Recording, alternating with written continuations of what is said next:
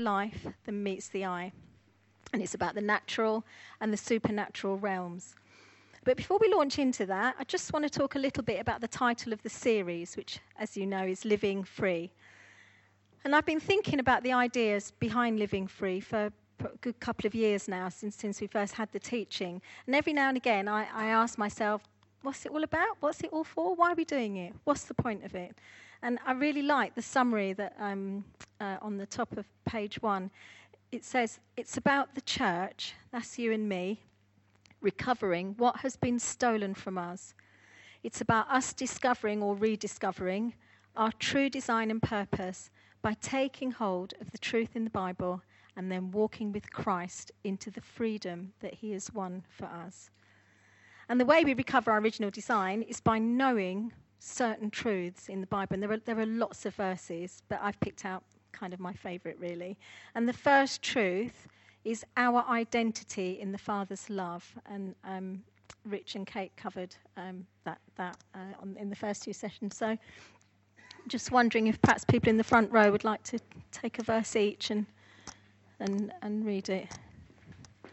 Please. 1 John 3:1 says, "See how very much our Father loves us, for he calls us his children, and that is what we are. But the people who belong to this world don't recognize that we are God's children because they do not know him." Okay, and the second one is our inheritance in Christ Jesus. Ephesians 1:11. Furthermore, because we are united with Christ, we have received an inheritance from God. For he chose us in advance, and he makes everything work out in accordance with his plan. Amen. And then the third one is our calling as individuals and as church.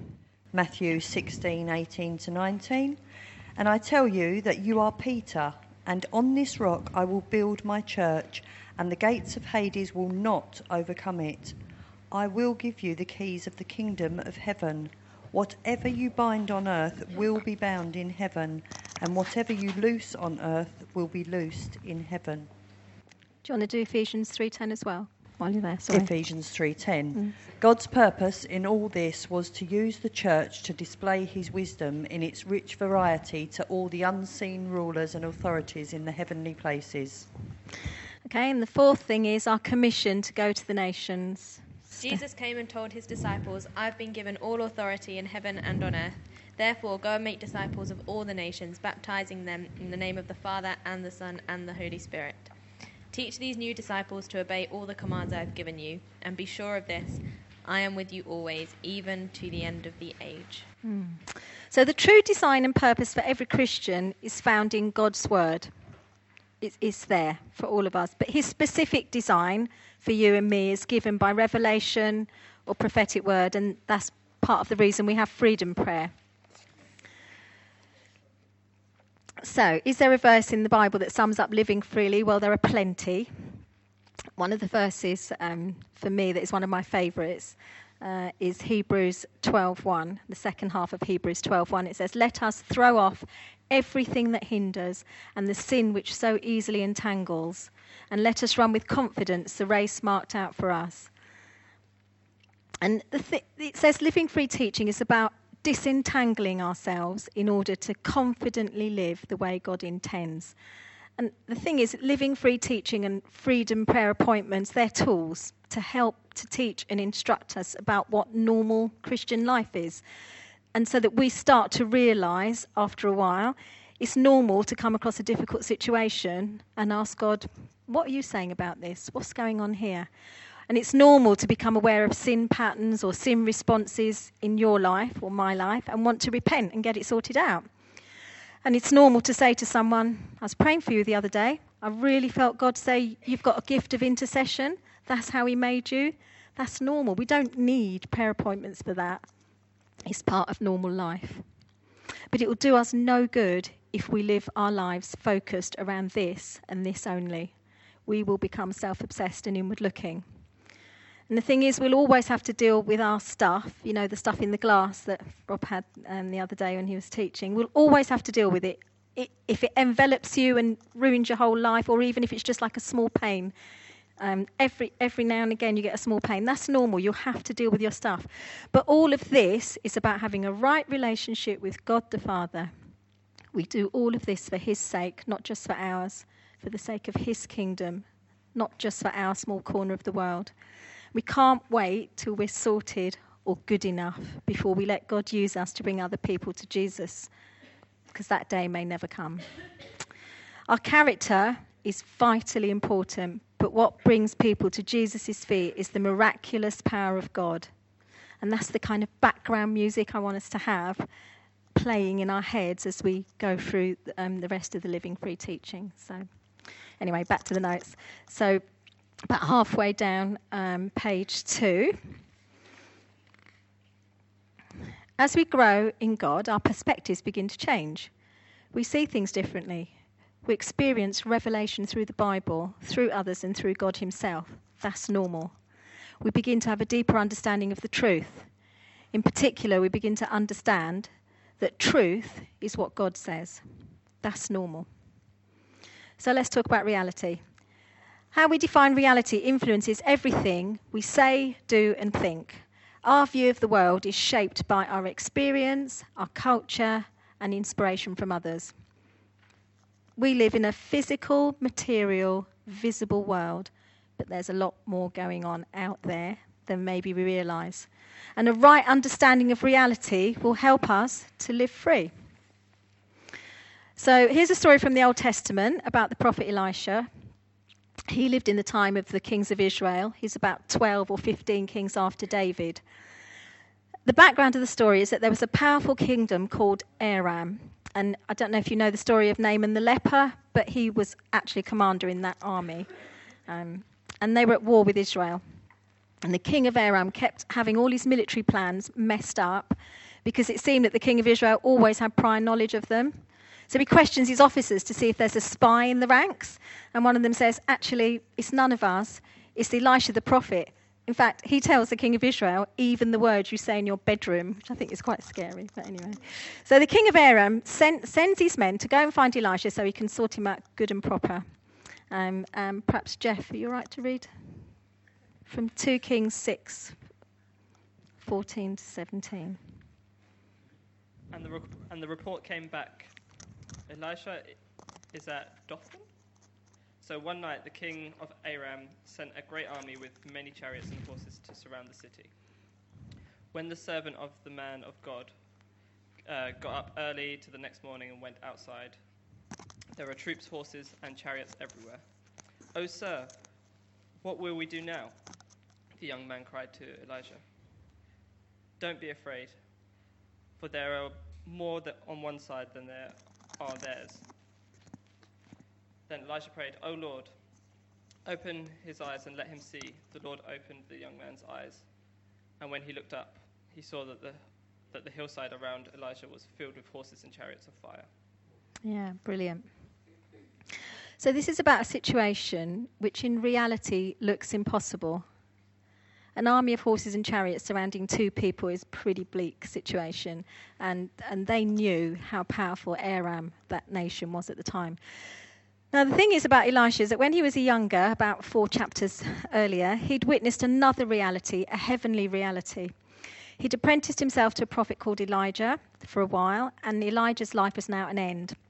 And he'd been asked by God to go to a certain place, and Elisha decided that he was going to go with him. You can read about it. I think it's 2 Kings 2.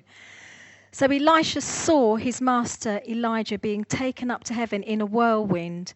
And he also saw, guess what? Horses and chariots of fire. So he knew beyond doubt that there's more to life than meets the eye. The reality of the supernatural gives us a different perspective on what's happening on earth. And it enables us to act accordingly with confidence, and sometimes with a response that doesn't make any earthly sense. And actually, if you read that story and you see what Elisha chooses to do, it's quite interesting, I think. Anyway. So if you turn over to page 4, you've got something a bit like this in your notes. Maybe not quite as colourful as mine, but not bad. Let's see if Rich's little scheme works. Oh yeah, it's not bad. There you go. So this is a diagram of the whole of reality, which I think is quite an achievement, really. Can you see? Yeah. Now, unfortunately for you and for me, the Bible is not a textbook. I feel like I can hear myself breathing. So there's not always consistency in its terminology, and it only gives us partial information, only what we need to know, not all there is to know. So, for example, the Bible often refers to the heavens, but there seem to be 3 different kinds of heaven, all distinct but interrelated. You can probably do whole courses on the study of heaven if you're doing a theology degree, but I haven't got time to go into detail here. If you're interested, later on in the notes, there's a kind of table summarising probably somebody's whole life's work, but it's quite interesting. If you want to know more, you can ask Dave Paul. He's the expert, although I don't think he's here today. Anyway, back to the diagram. So this is in no way an exact representation of reality. It's a 2-dimensional attempt to explain how the 3-dimensional natural realm coexists and interacts with the multi-dimensional supernatural realm. So there are 2 realms, natural and supernatural. Or you could call it physical and spiritual, and the Bible calls it all sorts of things. But we're going to stick with natural and spiritual for the purposes of tonight. So in the diagram here, the natural is represented by the earth. I think you've got something like earth, sky and stars, have you, on your diagram? I've put here the physical universe because it's everything that you can see or touch or experience. It's visible. It's finite, which means it has a fixed life in time. And it's limited by the laws of nature and physics. And we relate very easily to the natural earthly realm because our experience and our memories and our 5 senses are anchored there. It's a little bit like driving a car that you know. Everything about it's familiar, its quirks and its characteristics. It's controllable and it's real. But so is the environment around the car. And that's way bigger.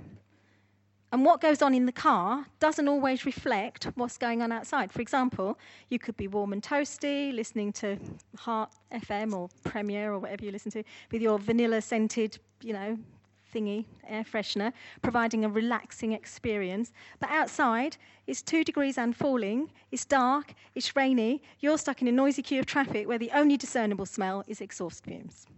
It's not really what's going on. Or you could be driving with an engine rattle and a hole in your exhaust. You might have the smell of off milk from a spillage a week ago, and the fan stuck on full, so you've got air blowing in your face. But outside, it's a warm day, and as you drive down a country lane, you can hear the birds singing, there's lovely smell of cut grass coming from a field.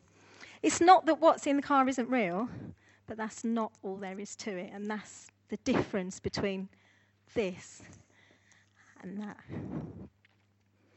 So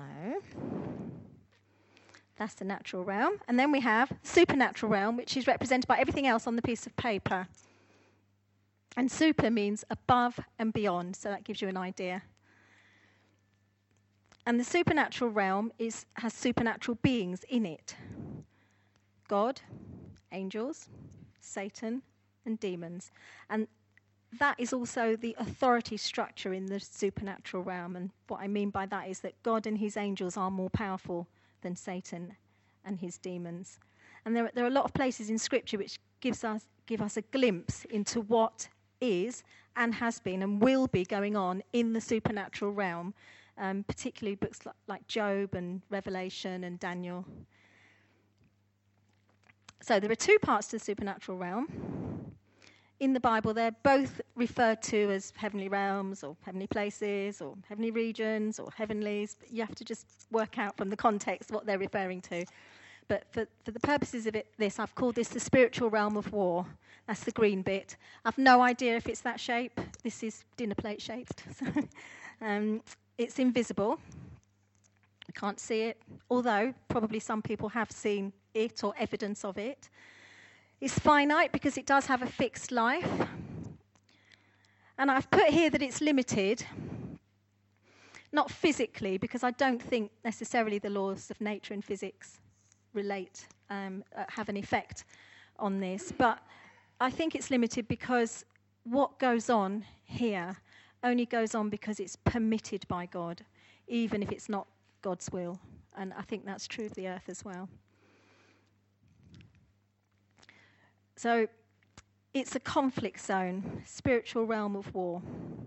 It's a place where battles happen between angels and demons. It creates a spiritual atmosphere, if you like, around the natural realm. It's a place where Satan and his demons have authority and rule. And it puts a sort of pressure on the physical realm. And there are lots of verses. I've put lots of verses there. We're not going to read them out, but feel free to go and look at them afterwards. The earth doesn't belong to Satan, but he seeks to invade and control it wherever he can get an opportunity. And what goes on in the spiritual realm affects what goes on in the natural realm. And in fact, it also what goes on in the supernatural, in here also affects. But we're just talking about this for now. So whether we like it or not, the natural and spiritual realm are inseparable. There's nowhere we can go on earth to escape the impact of the spiritual realm. It's a bit porous. It absorbs the effects of the spiritual atmosphere. If you think about the car analogy, the conditions and nature of the environment around the car always have an impact on how and where you drive. If it's raining, you probably want the wipers on. If it's dark, you're going to need your headlights. If you're in a hurry, you probably want to avoid Woodridden Hill at 5 o'clock on a Friday evening. And then just looking at the bottom of page 6, I think this is an important statement, which is why I've put important. Bad things are not caused by a good God. They happen when humans, either consciously or unwittingly, give authority and permission to the dominion of Satan and his demons. He's looking for a foothold and an opportunity all the time. He wants to invade. He wants to control. And that's a little bit about what Freedom Prayer Part 2 is about. Okay, lastly, and most excitingly for us, and most importantly for us, is heaven itself, or what I've chosen to call heaven. So that's also part of the supernatural realm. Everything else exists within this realm. And it's massive, and I've got a little visual aid here. If that's the earth, and that's the spiritual realm of war. It's in there. It's supposed to sink, but it doesn't. And then everything else, the whole world, if you like, that's heaven, the place of God's rule. That gives you an idea of proportion. It's big. Heaven is big. God is big. It's the dwelling place of God. It's the place of his throne, the place of his uninhibited and unrestricted and glorious rule. It's the place about which Jesus prayed, on earth as it is in heaven. It's the place where we are seated with Christ. And it's the place from which God's authority extended to Jesus and extends to us. It's where the perfect is. It's where truth is found. And Satan has no dominion here, not one little bit. And there are many places on the earth where the atmosphere of heaven also invades. It has a tangible effect. I think that it was the Celts that called them thin places, and you might know some places like that yourself. I think this building is one of them. Things happen in those places. Heaven impacts earth. It's infinite, eternal, invisible, unlimited. So there are a couple of truths which are important for us to understand. We're on page 7 in case you're wondering. The first one is, when we become Christians, our nature is no longer earthly but heavenly. When Jesus came to earth, he was a heavenly man living in this sort of polluted, almost natural realm, and so are we. And a couple of years ago, I was at a conference when I was first listening to the Living Free teaching, and pretty much the first thing that was said in the first seminar was this: Jesus did not die to make bad people good, but natural people supernatural. And it made a massive impact on me. A lot of things went click, click, click in my head. And I realised that my gospel had very subtly become the way so many people think, which is become a Christian and you'll just become a better person. And that's not true. That really is not true. This is the truth. Become a Christian. Receive a new heavenly nature from God. Allow that nature to be fully expressed in you, and you can't help becoming a better person. But it's a consequence. It's not a goal. And there's a quote down here, I've written here from one of my favourite people. Putting your faith in Jesus as Saviour connects you to something above and beyond what we could ever have access to in the natural realm. Which introduces the second truth at the top of page 8. Excuse me. Which is, when we become Christians, our natural home is no longer earthly, but heavenly. Rich, do you want to read that Ephesians 2 passage? Once you were dead because of your disobedience and your many sins. You used to live in sin, just like the rest of the world, obeying the devil, the commander of the powers in the unseen world. He is the spirit at work in the hearts of those who refuse to obey God. All of us used to live that way, following the passionate desires and inclinations of our sinful nature. By our very nature, we were subject to God's anger, just like everyone else. But God, who is so rich in mercy, and he loved us so much, that even though we were dead because of our sins, he gave us life when he raised Christ from the dead. It is only by God's grace that you have been saved. For he raised us from the dead along with Christ and seated us with him in the heavenly realms, because we are united with Christ Jesus. So it's verse 6 that's the important thing there, but I really like that whole passage. I put it in. And what happens between verse 3 and verse 4 is that we had an old nature. And when we commit our lives to Christ, he gives us a new nature. That's what he's saying there. And that gives us the right to be seated in heavenly places. So we live in two realms. We exist here on the earth in the natural realm, but we are seated here. So you might want to draw a little person on a chair. I'm going to stick it there because I had to do this yesterday, so it had to be removable. But there he is. Not great. There you go. So that's where we are seated. And that's where we live from. And it's important for us to know that. We live from here, not from here, and definitely not from here. And when we have freedom prayer, it's about bringing the truth that's a reality in heaven to earth. And it's about us putting pressure on this. When we deal with strongholds, we're going into here. We're bringing reality from here to bear. And that makes a massive difference to what goes on here. And that's important for us to know. This is where we live from. Our understanding, the way we think and behave is heavenly, and that's normal. In heaven, I see Jesus face to face, and I'm like him.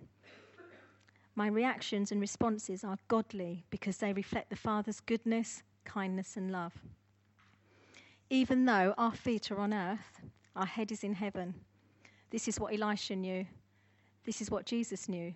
And both of them were godly men of many miracles. So I'm going to go to page 9 now.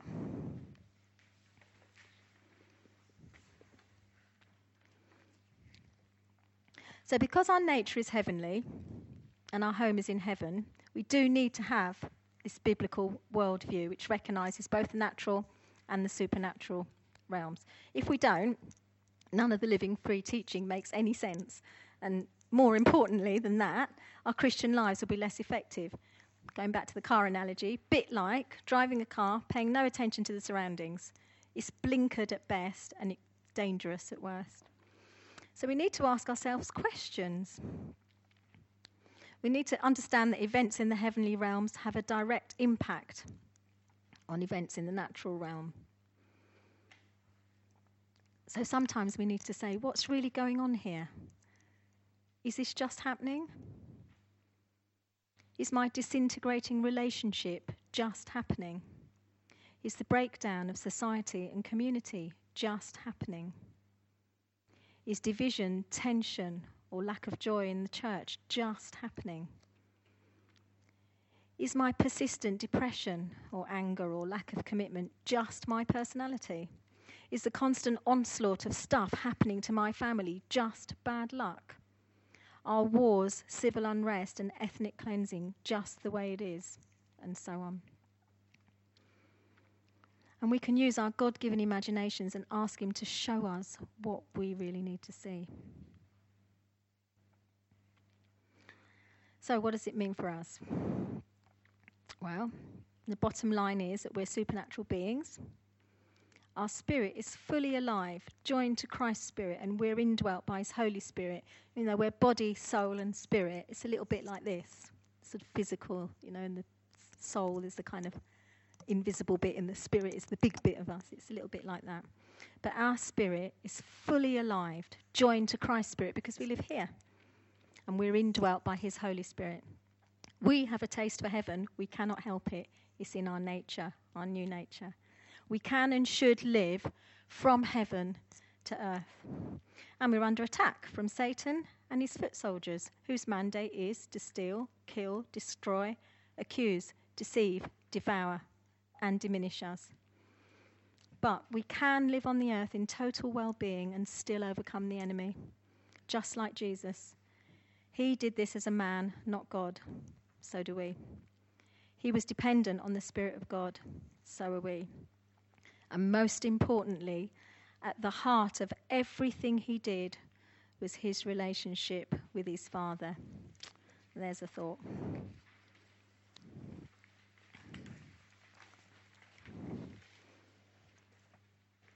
So our mandate on earth is the same as Jesus' mandate. John 17:18 says, this is Jesus praying praying to his Father for his disciples. He says, just as you sent me into the world, I'm sending them into the world. And Jesus' mandate is to destroy the works of the evil one. It's in 1 John 3:8. And Jesus gave us authority to do this. And I know we've had this verse already, but Jesus came and told his disciples, I've been given all authority in heaven and on earth. And the implication is, therefore, you can go and make disciples of all nations, teaching them to never. So in answer to the question, what does it mean for us? This is what it means for us. It means Jesus' ministry is our ministry. And Acts 10:38 says, then Jesus arrived from Nazareth, anointed by God with the Holy Spirit, ready for action. He went through the country helping people and healing everyone who was beaten down by the devil. He was able to do all of this because God was with him. That's our ministry. It means his authority is our authority. It means his fullness is our fullness. And it means his power is our power. Our power. So, what should we do? Well, we could accept heaven. It's very nice after all. Lots of nice things going on in there. We could just ignore the existence of the spiritual realm and just try to get through life as best we can, hoping we don't come across anything too awful to have to deal with. This is a fear response. And it's a bit like, going back to the car, driving a car to a place you've never been without Google Maps or sat-nav or anything like that, not knowing the highway code all that well. Perhaps that's the highway code. And just hoping that everything will be fine. You probably end up on the Birmingham Ring Road when you were trying to get to Croydon, driving the wrong direction in the opposite carriageway. Could be catastrophic. Or we could acknowledge the existence of the spiritual realm of war. And I think maybe some of us are in danger of doing this, but make it bigger than it really is. And that's also a fear response. We could spend most of our time focusing on the need to protect ourselves from the evil one. But guess what we would be thinking about most of the time? And that's also a fear response. And this is a bit like back to the car, spending a ridiculous amount of time making sure the car was in good working order, filled with fuel, and having 4 different road maps, a sat-nav and a Google Maps just to pop down the road and get some milk. And I do know people like this, driving at 20 miles an hour in all conditions to be extra safe. You probably would get to your destination. I don't really think that you'd enjoy the journey. Or we can turn our hearts towards the one who is our all-sufficient, all-knowing, all-powerful Father and Saviour. We can seat ourselves in heaven and live from the truth that's found there. We can handle our sin, disappointments, difficulties and oppression from a heavenly place with a heavenly mindset and using heavenly weapons to disarm spiritual forces of evil. And we can bring God's kingdom to earth just by doing that. Now that's a faith response. And if the church really gets that this is where we're seated, and if we live according to that truth and the truths found in the Word about what that means, that is powerful. And that is the point of living free. So we probably haven't got time for...